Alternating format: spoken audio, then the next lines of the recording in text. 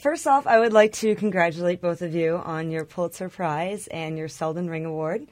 It's such a great honor to be speaking with you today. And how does it feel to have a story impact the country in such a massive way? Unusual.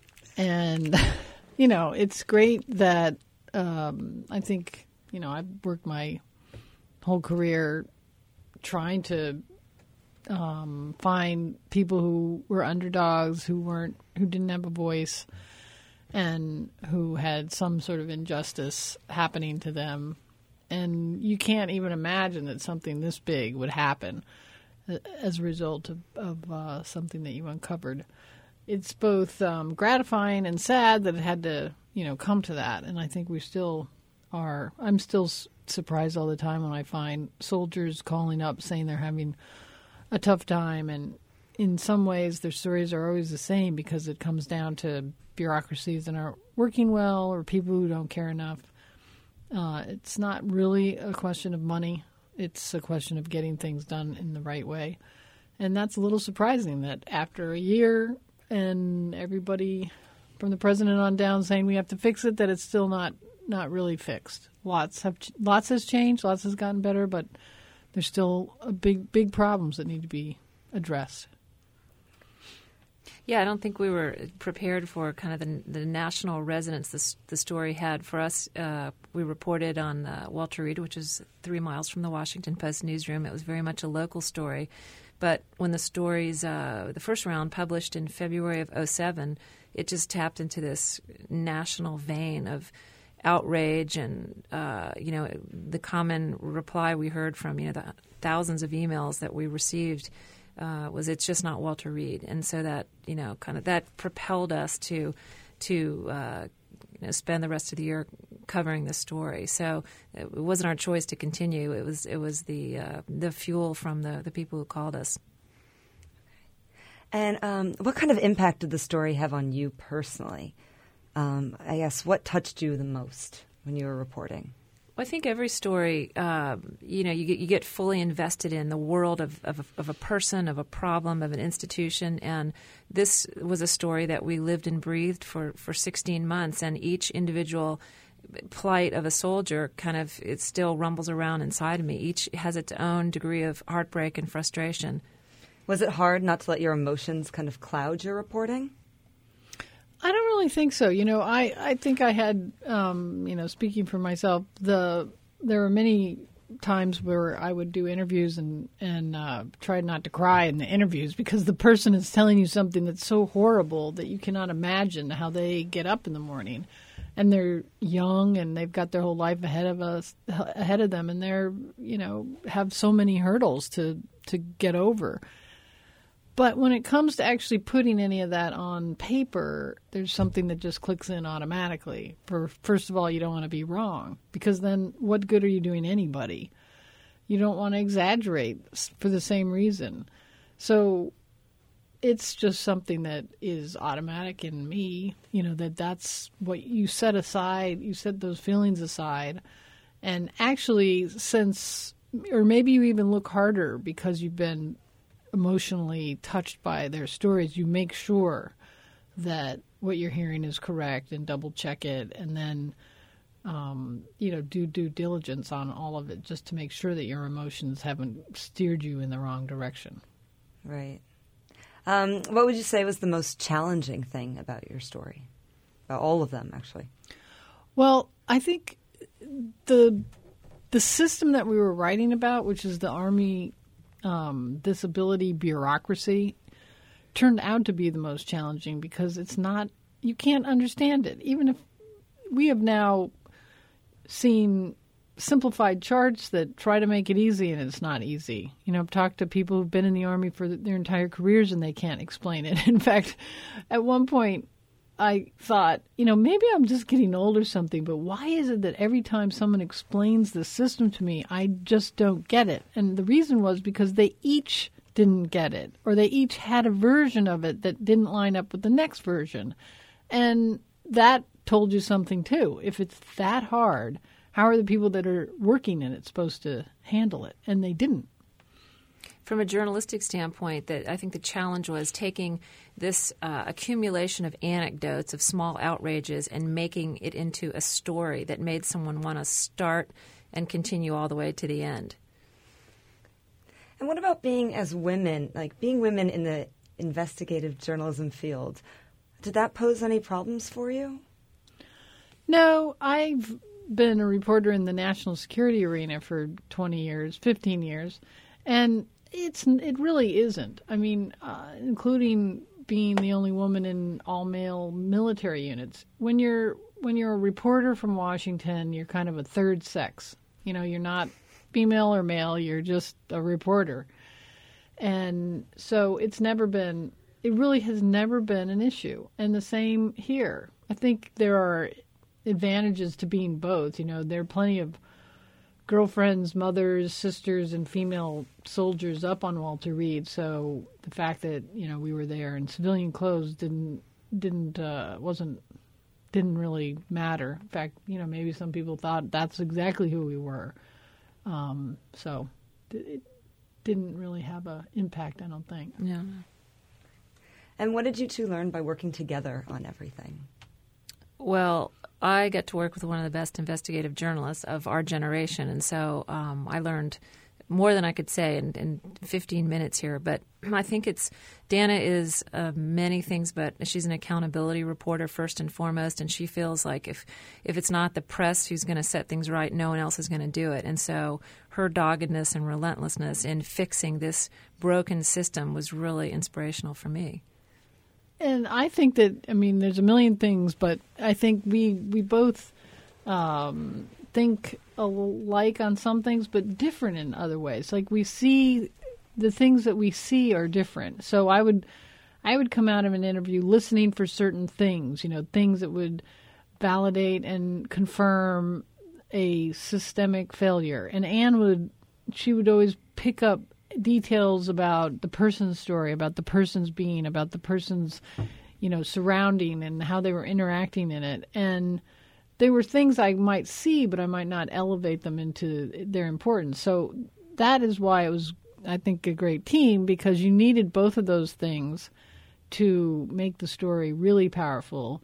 And as someone who's been on the job for this many years, it's great to learn, to continue to learn things. So I encourage, you know, reporters who, you know, I'm a reporter that likes to work or used to like to work by myself. You know, I can definitely see the value of teamwork, especially when you're young and new, because you'll learn things definitely from other people. But even when you're not young and new, you can continue to learn things, and probably even more so because you know, you've learned and feel comfortable in a certain way. Now keep broadening your talents or your abilities and that sort of thing. Okay, great. What would you say was the most rewarding part about everything? Definitely, it was the good changes that came about from the stories. I mean, the Army has sort of rebuilt the way it treats wounded outpatients. Walter Reed has done lots to make life better. There's much still to be fixed, but just seeing laws changing as a result of the stories that would end up making the lives better is all. You can't ask for anything more. And also the people that we wrote about ended up, you know, in a much better place, and seeing those little things happen to them was great. Like the Dan Shannon staff sergeant who's in the first story. At one point they rushed through his paperwork and then they lost it again, but now he's pretty much okay in their system. Or Elizabeth Whiteside, someone that we wrote about, who had a mental illness problem and who was being prosecuted. They eventually dropped the charges. We wrote about a veteran with post-traumatic stress disorder who is living in West Virginia with his wife, and the husband had been given so little disability pay from the Army that they were on the verge of bankruptcy. They'd had a car repossessed. They literally could not make rent, were going hungry. We wrote a story about their plight, about how the Army hadn't given him any compensation really to live on for his post-traumatic stress. And the very next day after the story published, the number 2 for mental health for the entire VA system was in their double-wide trailer, promising to make things right. Same thing happened with James Cruz, who was one of the special operations soldiers who helped pull Saddam Hussein, who guarded the area where Saddam Hussein was captured in Iraq. When he got PTSD and came back, they basically kicked him out with no benefits. And after we wrote about him and his problems adjusting and his problems with the system, the secretary of the VA showed up at his work site, and they had breakfast together. And then his whole case file was reopened by the VA, and they're giving him job training. And, he doesn't want free handouts. He wants a chance to have a job. And now they're giving him the right kind of traumatic stress therapy and job training and some money. They back paid him for the stuff they should have been giving him in the first place. So he has a little help in raising his son. He's a single parent. So those are really the most rewarding, concrete changes that came about fairly quickly after each of the stories were published. Great. And then the Army went around. They were so worried that when our first Walter Reed stories ran, they rightly said, oh my gosh, reporters across the country are going to be looking in their backyards, which they did. So the Army sent out a team of people quickly, like 2 days later, to check every Army post to make sure there wasn't another Building 18 where there were people living in, with the mold and the cockroaches. And they made quick, easy repairs to some of those barracks. And so that happened, right away. Great. I know you went in and you saw everything firsthand. What were some of the ethical dilemmas you faced when you were out there reporting and trying to get access into Walter Reed? Well, we never lied about our identity. To get on the post, you have to present a valid driver's license, which we always did, and we always said where we were going. We just didn't announce the fact that we were from the Washington Post to reporters. So the challenge was then just to stay beneath the radar while we were doing all the reporting on that 110-acre facility. And that was sort of the daily challenge of not being detected. The other thing was because you're dealing with privacy issues of healthcare and illness. Anyone who was in the story, they had agreed to be in the story. We didn't use one of our the photographer who was with us took this beautiful shot of inside the Malone house, this big outpatient hotel. But too many of the people were identifiable and hadn't given permission, so we ended up not being able to use the photo. So we wanted to be very careful of privacy issues for people who didn't know we were there and didn't agree to let us quote them. Okay. Just a few more things. I'll wrap this up. Where is the state of investigative journalism today? Well, it's not as bad as, it's not as bad as one might think, and certainly you hear a lot of complaints. The whole industry is going through an adjustment, a transition. There are papers that have gotten smaller, and their investigative teams have gotten smaller. But I think that, at least at the Post, and I do think at major papers, they're coming to the conclusion that the thing that sets them apart from television and blogs and chats and, anything else you want to come up with that is derivative of, that uses our news, the thing that we do that other people don't is investigations, long series that really look in depth at anything. And that's a real value. Now, how you actually get it done on a shoestring budget in some cases is going to be a test. There are now private nonprofit organizations that are being formed as we speak that hope to employ pools of investigative reporters that are not linked to newspapers and then to sell their reports to newspapers. Whether that will work or not is yet to be seen. Let's hope that it does. But there are some real interesting questions there, like who pays them and how do you make sure that whoever funds them does not influence the kind of reporting that's done. I think that reporters are so committed to doing this that it'll find a way, perhaps with a slightly different sponsor. At the Post, early retirements have hit the newsroom. Management says that one thing they are committed to not losing is investigations. And I believe that's true because they do see that as the one thing they can provide that all these other outlets cannot provide. Anything else to add? Okay. I guess one last thing. Do you have any words of wisdom for future young journalists? Well, whenever we speak to young journalists, we find something common among all of them. They often shy away from public interaction.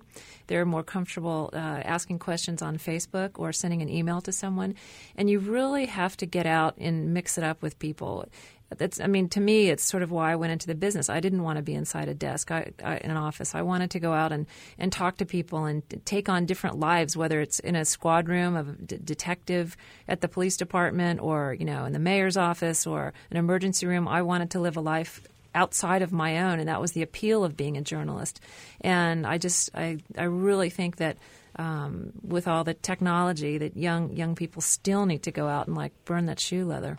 Yeah, I would agree. And it's, I think that it's what keeps you in so long in this profession is that it is fun to be in places that you otherwise would have no right to be in. And it is amazing kind of freedom and responsibility, too, that for whatever reason, we're in this culture where actually you show up with a notebook and you say you're a reporter and someone either kicks you out of the room or says, come on in, and they may start talking to you.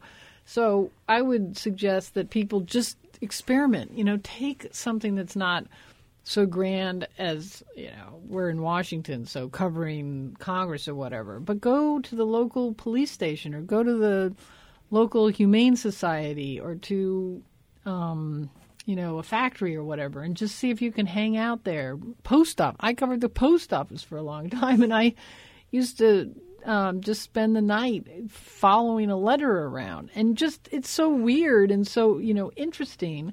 And it builds up your own confidence that you can operate in a place that you've never been. You don't even know what questions to ask.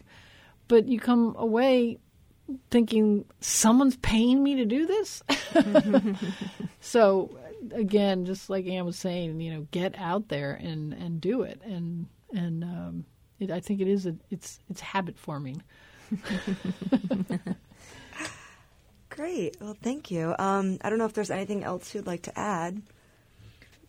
Well, the one other thing that I would say for young journalists or students, two things. One is to hone your skills at listening because, a lot of what reporters seem to have become these days are talking machines. They ask to talk on 24-hour cable stations about things. Sometimes they write about, sometimes they don't. So it's almost the lost art of listening. You can learn so much by picking up cues from people about what they say and what they don't say and how they say it and their body language.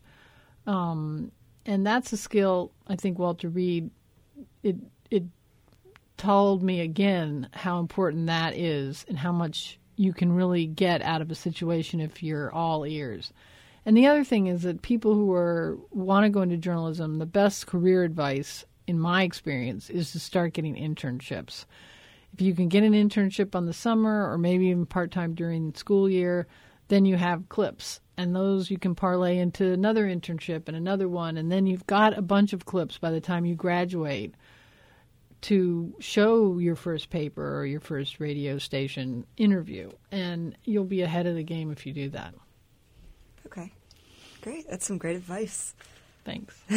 Thank you so much for talking with me today.